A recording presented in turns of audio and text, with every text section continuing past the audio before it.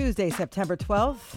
Welcome to Studio 2. I'm Cherry Gregg. And I'm Avi Wolfman-Arendt. Later in the show today, Cherry, the immigration crisis has come to the Mid-Atlantic. We'll ask NPR's Joel Rose why we've seen a shift in migration patterns and what the potential political consequences are. Plus, after that, we discuss why more Americans rely on subtitles to keep up with their favorite shows. The reasons actually might surprise you. You can join us for both of those topics if you have takes on either one. Our number is 888-477-9499. You can also email studio2@whyy.org. And I'm one of those subtitle people. You are indeed. I found that out today. Yes. Also, the 34-year-old prison escapee, Danilo Cavalcante, is now known to be armed and was last seen in northern Chester County.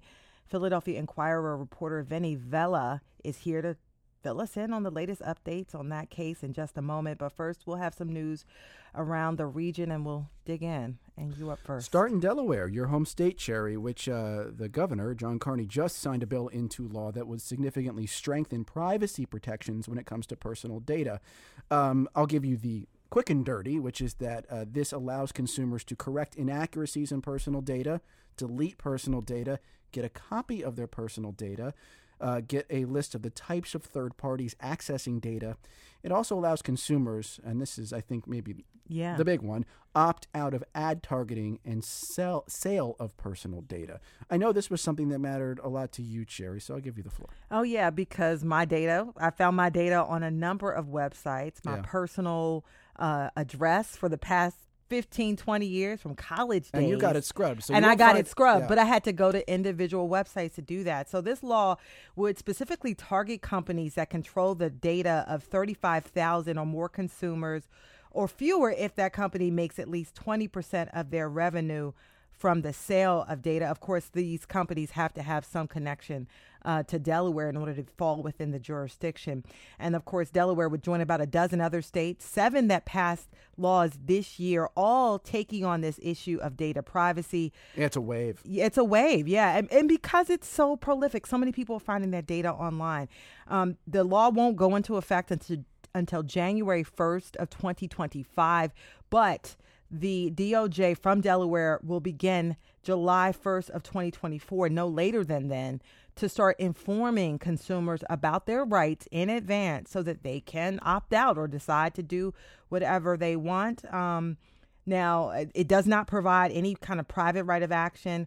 And of course, this would all be exclusively enforced by the Delaware Department of Justice. But this is a major national issue. Mm-hmm. There's going to be a patchwork of laws. So it's going to all depend on what state you are in. But I think at some points, Congress is going to have to address this. Speaking of patchwork, some banking and financial institutions are exempt from this particular Delaware law because of a federal statute. We won't get into all the details right now, but you mentioned patchwork, and it just made me think of that.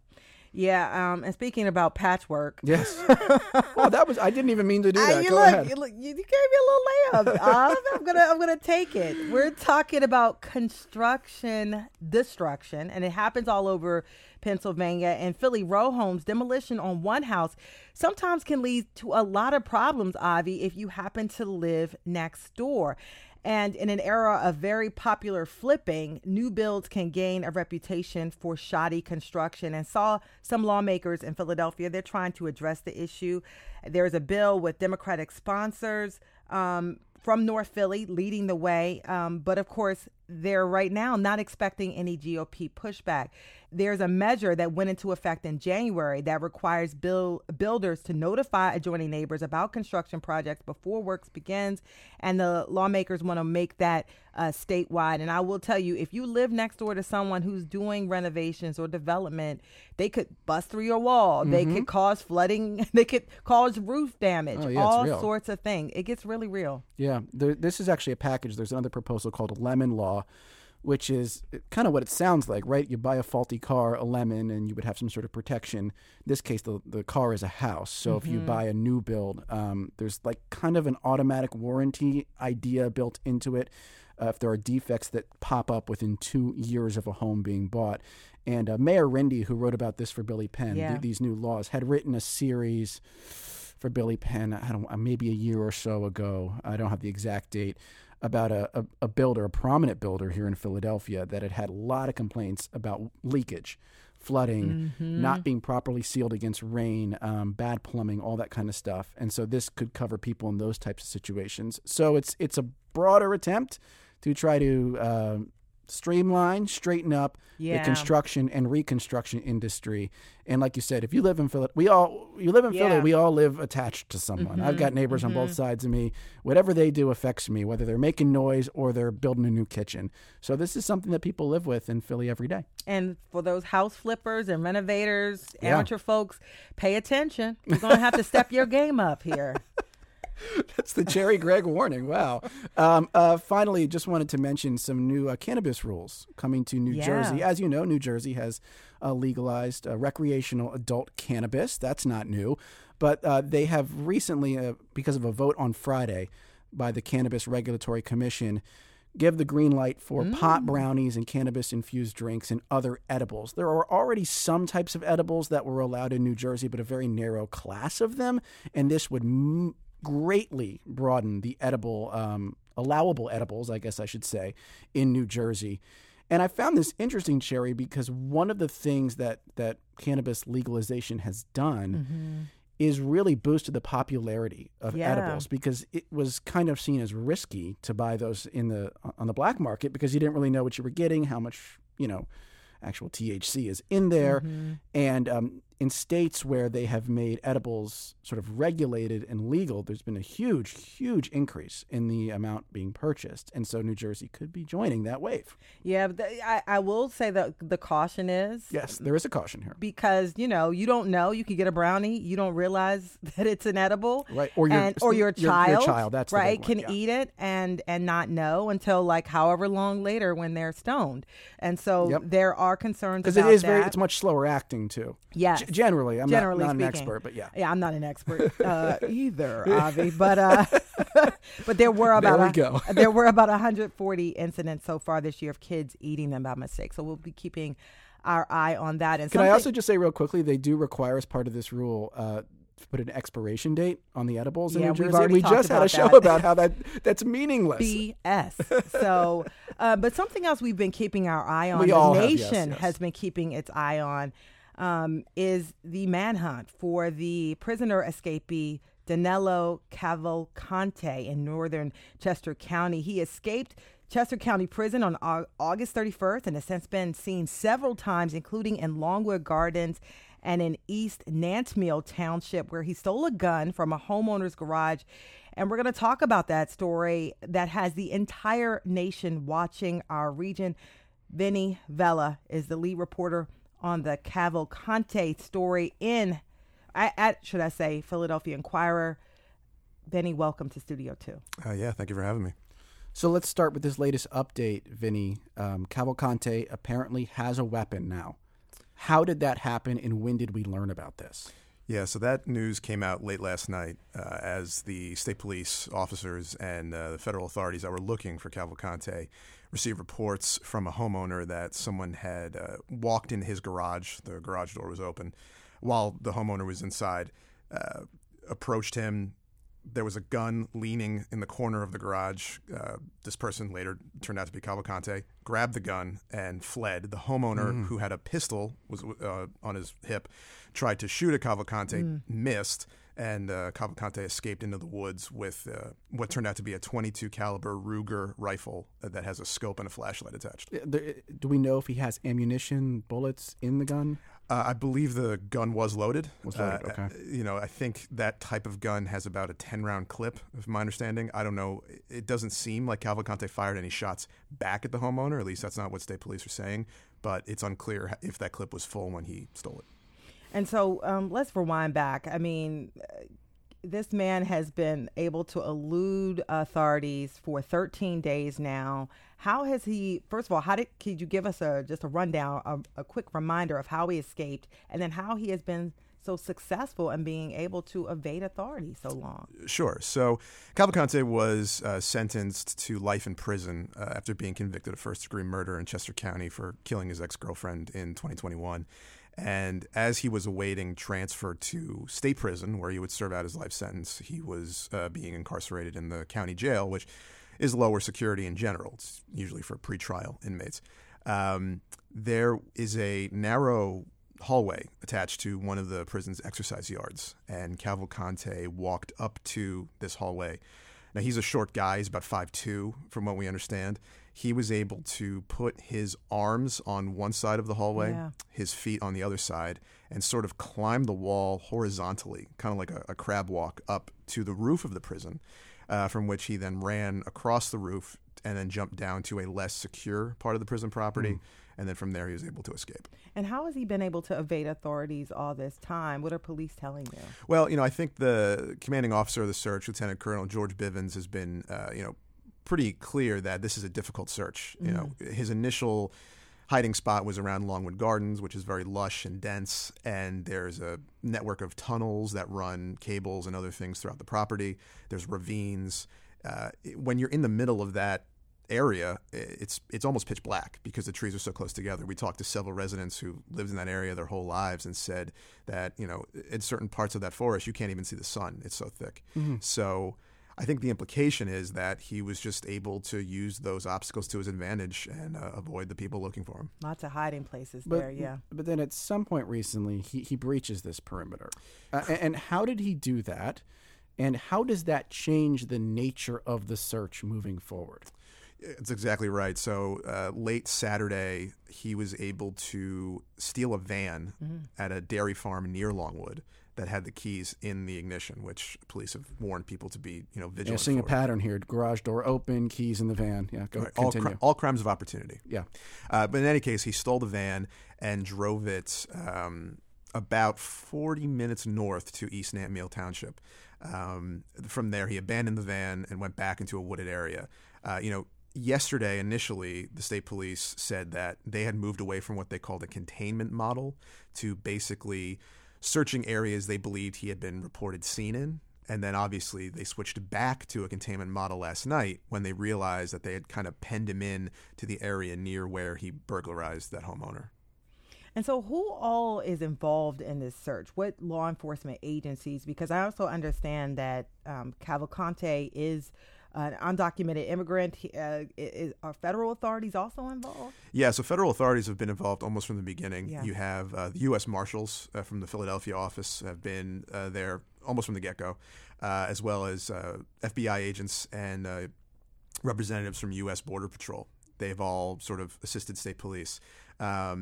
More recently, we've had some additional local units, I believe. So the county SWAT unit, the Montgomery County SWAT unit, I think, is now involved as well. So they're trying to just boost as many people in the search as possible.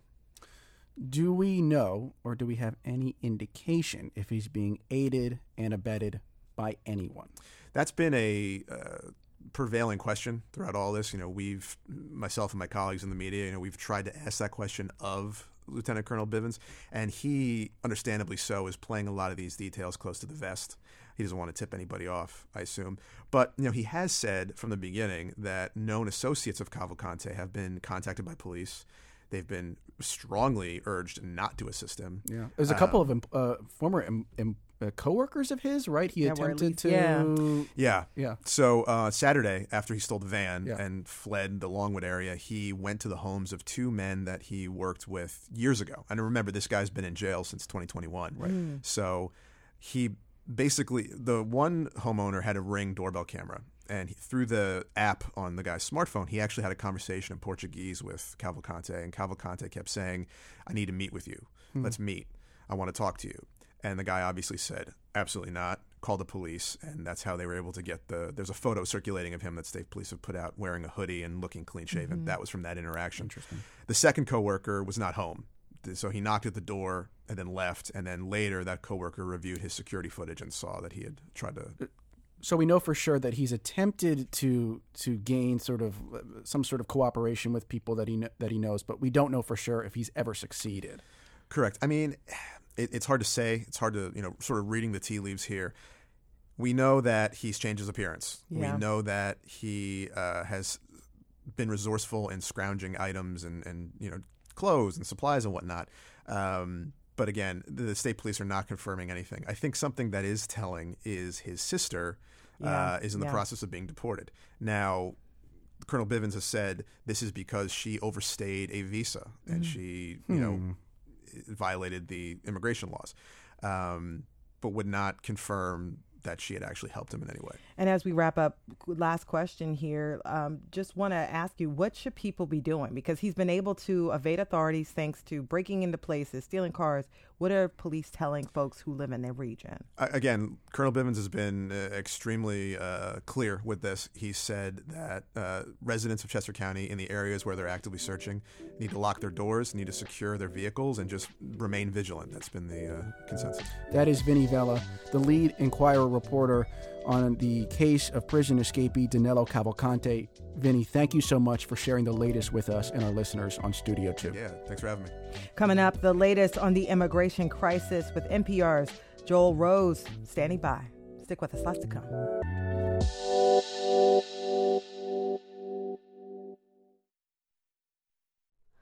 Hi, it's Terry Gross, the host of Fresh Air. We bring you in-depth, long-form interviews with actors, directors, musicians, authors, journalists, and more. Listen to our Peabody Award-winning Fresh Air podcast from WHYY and NPR. And welcome back to Studio 2. I'm Avi Wolfman-Arendt. And I'm Cherry Gregg. Immigration is obviously a very polarizing topic, and the consistently partisan debate tends to stall any effort at national reform. Last month, a record number of families crossed the southern border to seek asylum. And you may have seen New York City Mayor Eric Adams's comments that the tens of thousands of migrants coming to New York City were draining resources and would, quote, destroy the city. He called on President Biden to do more. And recently, the White House just floated the idea that Atlantic City Airport could be used to temporarily house migrants, and the blowback was swift. New Jersey Governor Phil Murphy shot the idea down quickly, despite saying as a candidate that he'd make New Jersey a sanctuary state. And all of this, Cherry, does seem to signal a shift. Fights about immigration are bubbling up in Democrat-controlled states, including here in our region, and it could have implications for the 2024 election. NPR's Joel Rose, who covers immigration for the National Desk and, by the way, is a WHYY alum, is joining us now to walk us through what's happening at the southern border and in our region. Joel, welcome to Studio 2. Hey, thanks for having me. And we want to hear your thoughts on all of this. 888-477-9499. You can also email studio2@whyy.org. And Joel, the issue of what's happening at the U.S. southern border has made its way to northeast cities and states over the past several months or so. It used to seem so far away. Now it's right in front of us. I want you to sort of ground our conversation and talking about how it's sort of made the shift from this faraway issue to now we see Democrats sort of fighting each other on this topic in the northeast cities. Okay. Well, I guess we should start with the numbers of migrants crossing the southern border. It has been historic in the first couple of years of the Biden administration. The number of migrants crossing without authorization and apprehended by the Border Patrol was the highest ever for a couple of years there. And Republican governors, particularly Governor Greg Abbott in Texas, really were trying to, I suppose weaponize the issue is one way to say it. I've been trying to make the case that the Biden administration was not doing enough to stop this, historic migration. Governor Abbott started helping these migrants on their way to where they were going in the Northeast. Initially, he did not direct his buses to New York City. I think at first he was sending those buses to Washington, D.C. to try to make his point. And it was the migrants themselves who kind of wanted to go on to New York. These are a lot of migrants from Central America, from even South America, Venezuela, Ecuador, places like that, who were crossing in big numbers, and they. Governor Abbott bussed many of them to New York. Many of them were seeking to join friends and family around the country anyway, and they took advantage of these buses. I guess the bottom line is that many of them wound up in New York City. More than 100,000 have wound up in New York City, and they are straining the city's ability to house and care for them. I mean, you mentioned Mayor Eric Adams said, very dramatically last week that this influx could destroy New York City. I think there's some skepticism there if you talk to immigrant advocates that he is maybe getting out a little over his skis there. But the point is there are 60,000 migrants sleeping in New York City's shelter system, pretty much every night, and the city is on the hook for quite a lot of the cost of that. So it has become an issue in New York, in Chicago, in L.A. The governor has sent a couple of buses to Los Angeles, I think a dozen now. So yeah, it's sort of by design, I think, that we are now seeing this as an issue around the country in cities and states that are controlled by Democrats, not just by Republicans. Was the impetus for this shift merely the initial symbolic buses from Governor Abbott, and we saw some Governor DeSantis in Florida doing something similar?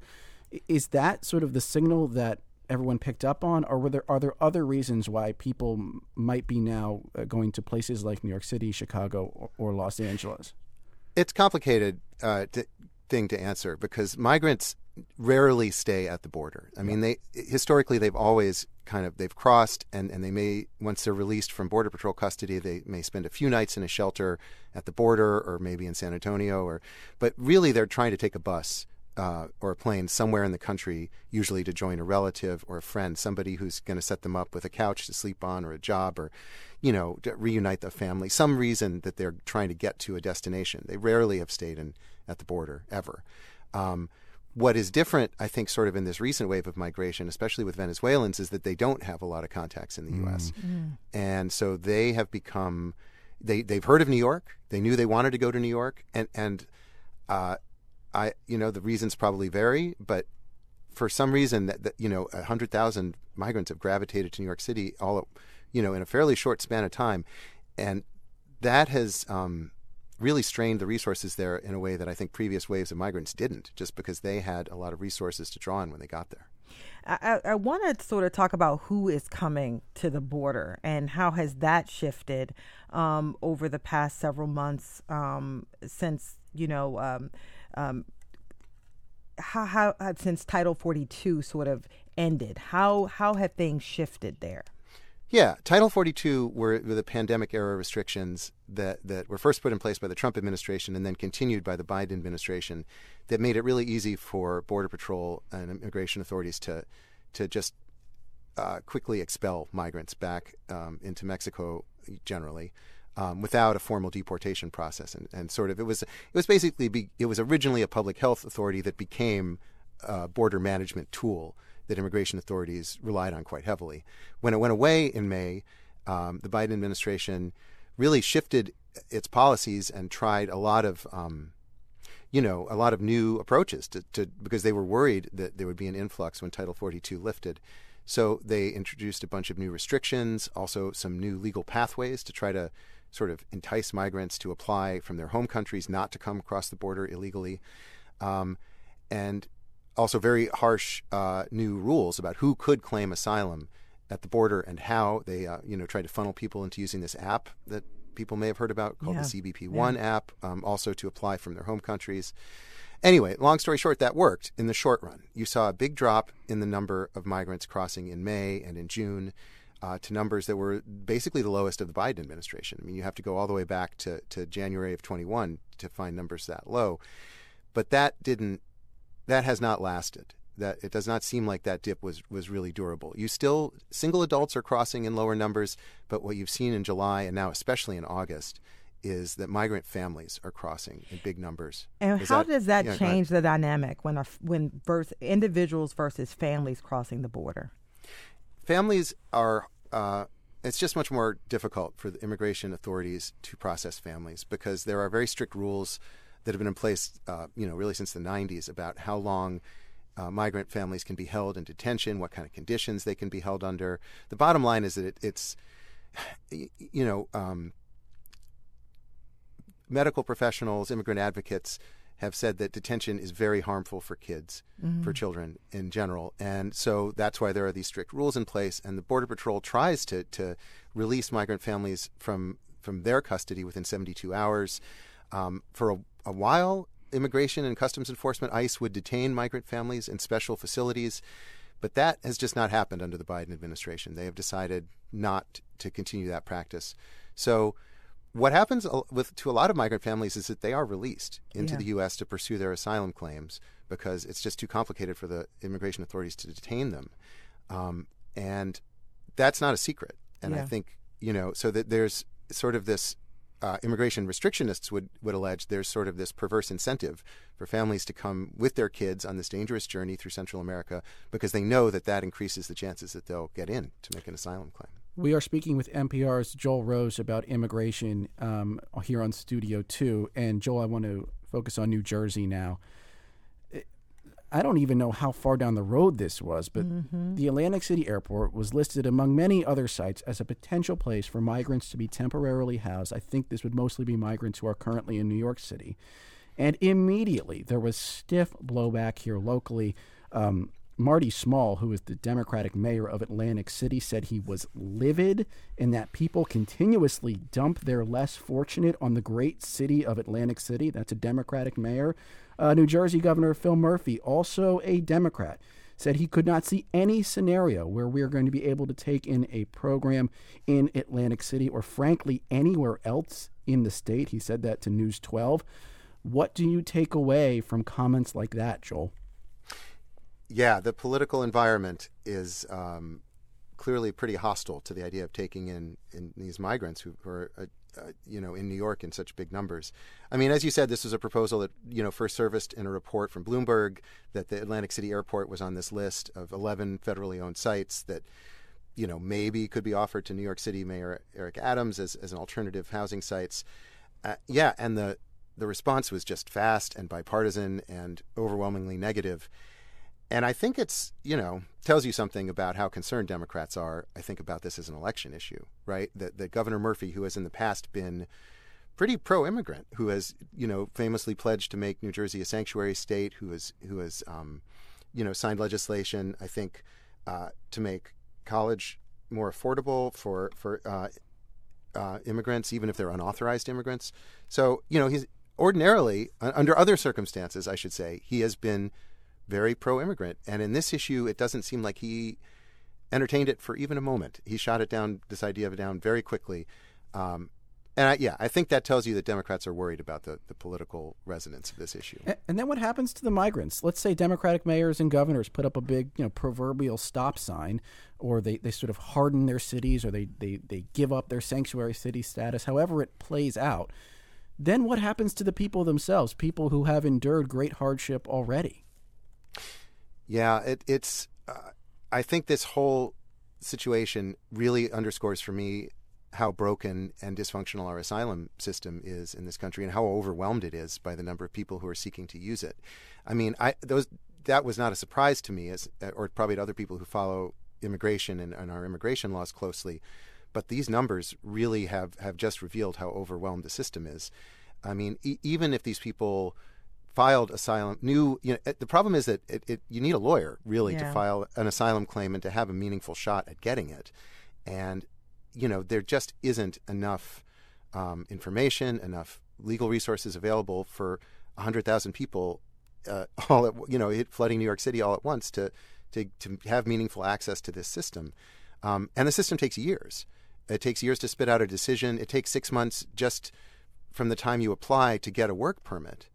And that's on paper. In reality, I think the delays are possibly pushing it several months even beyond that. So, and so you have all these people here who, some of them probably do have decent asylum claims, especially if they're coming from authoritarian countries like Venezuela or Nicaragua. They have a real meaningful chance of success, but only if they have a lawyer and file in a timely way and so on and so forth.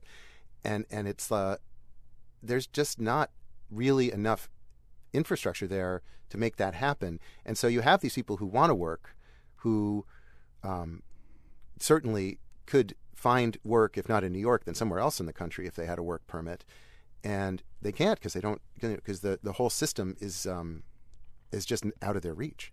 Yeah, and I want to mention an email from Nick who says we don't have an immigration policy. Why? And it seems like it's extremely complicated. And I want to piggyback on that. Can you, because the money is becoming a major issue.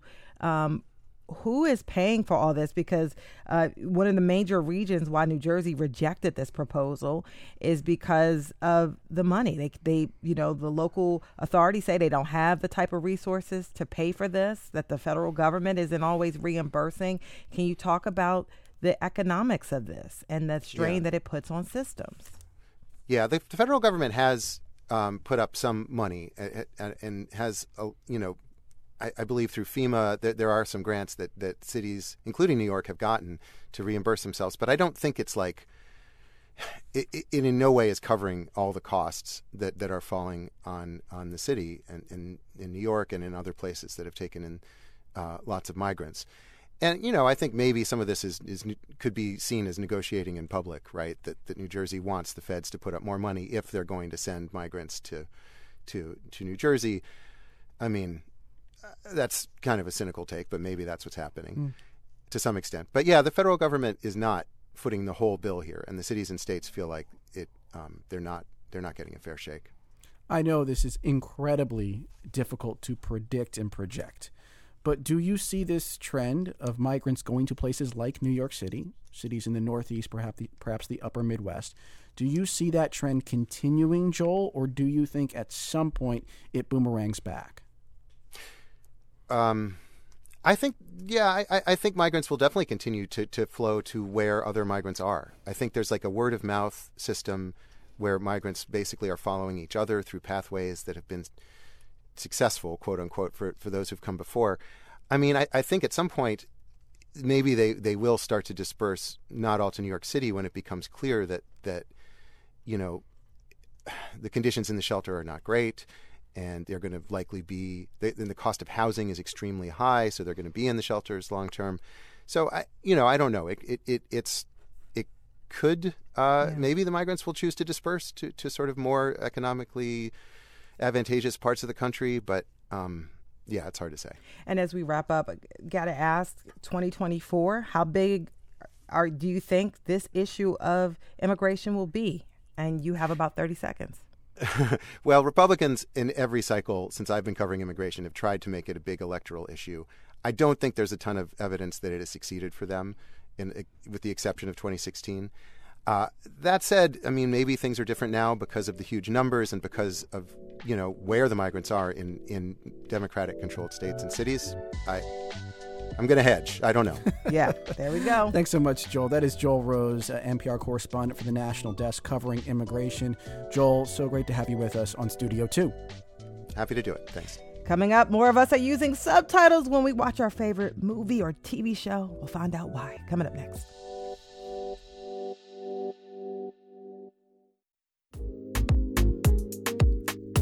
This is Studio 2. I'm Cherry Gregg. Hello, everybody. I'm Avi Wolfman-Arent. Subtitles have taken over television. We're not just talking about foreign language films or closed captioning for accessibility. This, I am told, is a cultural phenomenon. A significant increase in the last few years of people relying on subtitles for everything they watch. Reality shows, the latest movies, comedies on streaming services, hours and hours and hours of subtitles. Avi, do you use them? For the first time last night, as I was watching a show, I used them because I am nothing if not a studious devotee of this show. And I did not like the experience, by the way. It was my first time doing it, and I thought it stunk. Well, I've been using it for a while just because I like foreign films, but also because some of the streaming services leave you no choice, and we'll talk about that. A recent piece, though, by our next guest asked the question, why is everyone watching TV with subtitles on? And the answer, as with everything, it's complicated, y'all. Joining us now is Devin Gordon, contributing writer to The Atlantic. And before we talk to Devin, I want to invite you all, our listeners, friends, to weigh in on the topic. Are you into subtitles? Have you noticed a change in your viewing habits? You can call us at 888-477-9499. You can also email studio2@whyy.org. Devin, let's start here. You, I guess like me, not a fan of subtitles. Make your case. Yeah, and I should stipulate that I hate that this sort of makes me a default snob. I'm sorry, but I hate it. It just distracts me. I feel like I can't focus on what's happening on the screen, which is the whole point of having a visual experience as well as an audio one. And I'm often told by people who are subtitle aficionados, or always oners, as I call them, that I should just get used to it. Don't worry, you'll get used to it. And I don't want to have to practice watching television. Mm-hmm. I'm past that point. I want to turn it on and have my experience. So that's where I am now. That's where I am now. But I'm softening ever so slightly. Interesting. Before we dig deep into all the reasons why you don't like subtitles, let's talk about what you do get by using them. Right. Can you lay that out for us? Yeah, I mean, in the course of my reporting, and it wasn't just me ranting about why I don't like them. Of course. I'm so curious to find out how it had happened that so many people almost imperceptibly started having them, not just turning them on, but leaving them on, to the point where they always were on. And there were all kinds of reasons. I mean, the biggest one was simply that people couldn't hear the dialogue, and I got interested in the reasons why that might be. But there were many of them. I mean, even people were telling me they left the subtitles on because they had kids and it helped their kids learn how to speak English or learn the language. Speaking English was another thing. A lot of people who were maybe not English as their first language were using them to understand English. But even that category, I mean, that didn't describe the friends of mine who were doing this. And it was just fascinating to me that it was there, and so they were using it all the time now. And it didn't bother them. It didn't seem to bother them at all. How much of that do you think is because people have been conditioned to watch on their phones, their tablets, or devices that are not built, let's be frank, to project great audio? Do you think that's a big part of the shift, little part of the shift? Where do you put that? Yeah, I mean, I think if there's a pie chart, it's a pie chart with a lot of slices, but that's one of the bigger ones for sure. I mean, whether it's TikTok or Instagram, we have been conditioned, and I mean we in terms of, pretty much every generation by this point, except maybe the oldest, to have words on the screen and to have it not only not distract from the experience, but in some ways actively participate in it or contribute to it. One thing that I did discover in the course of my reporting was that the biggest spike in recent years of subtitle or closed caption usage has been among millennials. And I don't think that that's a huge shock. What's surprising, though, is that it's everyone, too. It's across the board. It's not just millennials, even if they led the way. Yeah. And I want to bring in someone who, like those millennials, likes to use subtitles. Might be a millennial himself. Might be a millennial. Chris is on the line. Chris, welcome to Studio 2. What is your question or comment? Thank you. My comment is that when you watch shows like Squid Games, which were very popular, when it is dubbed in English, it just loses its authenticity. I like listening to it in the language it was filmed in. It's just easier to follow along with the subtitles. Yeah. Thank you, Chris. A little bit of a crackly connection there, but Chris basically these said, audio issues we're having on our subtitle segment. I know, which we kind of, if you could see us, we would need these subtitles. Just your comment on that, because I will say that I like some of these foreign films, and I, like Chris, agree that, having it dubbed, it just loses something, and the subtitles keep everything sort of intact. The crack in the egg for me, or the crack in the dam for me, was House of the Dragon. So speaking of accents, missing things because you can't hear, complex plots, everybody has the same name. That was the one where I gave in. That was the show where I was like, okay, fine, I'll turn on the subtitles. In fact, it got to the point where I didn't understand how they thought people were supposed to watch that show without subtitles. Like, how are you following that thing? And so that was a show where it was so overwhelming for me that as much as I hate it, I turned them on. And so if you sort of step back from that, there are probably lots of examples of places where we're watching more international shows as well. So there are a lot more shows or movies that are featuring people with thick accents. I actually want to play a clip here. This is from the Game of Thrones prequel, House of the Dragon. And I guess you'll hear for yourself. Is this hard to understand? Let's give it a whirl. If you ask me... They're dead. You've heard the stories of Harrenhal, Your Grace. It's built in hubris by Harren the Black as a monument to his own greatness. blood mixed into the mortar. It is said to be a cursed place, that it passes judgment on all who pass beneath its gates. Yeah, all I got from that is that bad things are happening, I suppose. In a British accent, So by the way. Devin, I actually want to talk about Game of Thrones, including, in addition to House of the Dragon, because I had a high school friend who, when I said we were going to do this show, said for her, Game of Thrones was the turning point when she started using subtitles. And you talked about that exact thing in your article for The Atlantic. Why was Game of Thrones a potential tipping point in this whole conversation? Well, it was a moment in home television when the visuals had caught up to the blockbuster experience. You could do action sequences on Game of Thrones, and often did, that were at the level of what you would see in a movie theater. And so people were starting to expect that audio experience, even though they didn't necessarily have theatrical quality sound. So they turned it up, and the audio would start to overwhelm the dialogue. You just couldn't hear anything. And there was also a technological change along the way, which is that the earlier seasons of Game of Thrones sound better than later seasons because of the way in which streaming companies and larger corporations that started to buy up all of these content companies started messing with the traditional sound levels that were sort of an industry standard and that helped keep the dialogue audible.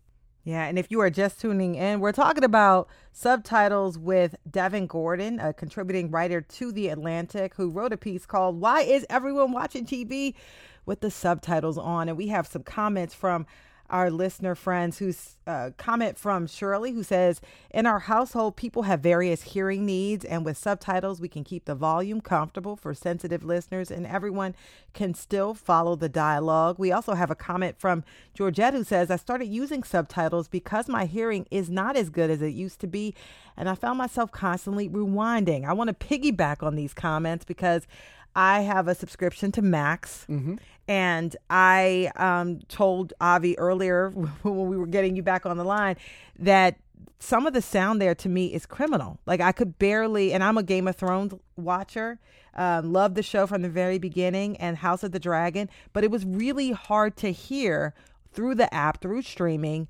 Can you talk about what changed in the sound? Because when you had cable, it was clear. When you use streaming, it wasn't clear. I mean, there was for a very long time, basic cable, network television, a certain set of compression standards for the dialogues for just this reason, so that you could hear the dialogue over the din of the other sound. But when you had streamers and larger corporations buy up all this stuff, especially the technology companies who think they know everything about sound themselves and apply a universal standard across everything, it ruins all those levels. And so everything gets muddled. And what happens is that they use a different focus point for general audio, and it ends up letting the dialogue get swamped by, dragons flying overhead or whatever it is. I have a comment here from Maxine, who's got the prescription here. Maxine said, "Here's the problem with modern TV. Actors speak faster. Actors talk over other actors. Speakers do not always face the audience. Background music or sounds are too loud." You address some of that, Devin, but I think more broadly, has there been a change in the way actors communicate to the audience? And I wonder, in addition to that, if the way they're mic'd or the technology that allows them to be mic'd in different ways has maybe changed their acting style so that they're not communicating as clearly? We're getting into speculation and out of the realm of demonstrative science here, but I definitely think that there's probably something to it. I mean, just the simple fact that there's a broader range of audio that you can capture and put together in a television show or a movie. We've got a lot more sound going on. As the Game of Thrones woman said, the world is getting louder. And I think that that's part of it. So I don't know if it's necessarily all the other sound masking the dialogue. But I also think that there's probably something to the fact that actors, maybe in the golden age of cinema and before this, were stage trained, better at projecting their voice, things like that. It's hard to know if that's if actors mumble today more, but I did hear that. A few people were like, I just think actors mumble more now. Yeah, and I wonder, where do we go from here? Because to me, I think it makes the case for going back to the movies for some of the bigger productions. Yeah. Just so you don't need subtitles and you don't have this sound issue. Where do we go from here? Devin, what's your argument about the future of subtitles? Is it just going to get worse? Well, I think that's an interesting notion that it makes the theatrical experience more special. I like that. And if it gets people going back to the movies, that's a nice thought. I mean, I think in terms of the home viewing experience, I think what we can hope for is that as people become increasingly reliant and used to closed captions or subtitles, as long as that's becoming more of a default, then hopefully the creators will get opportunities to play with that and use that to their advantage, the way, for instance, Stranger Things did at certain points. They knew a lot of people were going to be using the closed captions. And so they were very creative with how they would describe sound effects and the brackets and things like that. Well, let's hope that, if there's another tool that's out there, creative people start to get to use it more creatively. Before I let you go, I'm just gonna complain for a second. My biggest subtitle problem is when you go to watch a sports game at the bar and they don't have the sound on because they're playing music in the bar, and they keep the subtitles on and it covers up the score of the game. Yeah. I have no interest in what the announcers are saying, especially the subtitled version. Just say you agree with me, Devin, and we'll close this segment. Yeah, I agree. That's indefensible. It's indefensible. That is Devin Gordon. Thank you, Devin, for being a good sport, contributing writer to The Atlantic. Devin, thank you for being on Studio 2. Great. Thanks for having me. Our producers are Debbie Builder, Paige Marie Bessler, and Andreas Copes. Al Banks is the engineer for today's show. Head to whyy.org/Studio2 or download us wherever you get your podcasts from Studio 2 at WHYY in Philadelphia. I'm Avi Wolfman-Arent. Can you hear me? And I'm Cherry Gregg. We appreciate you so much for listening and joining us today.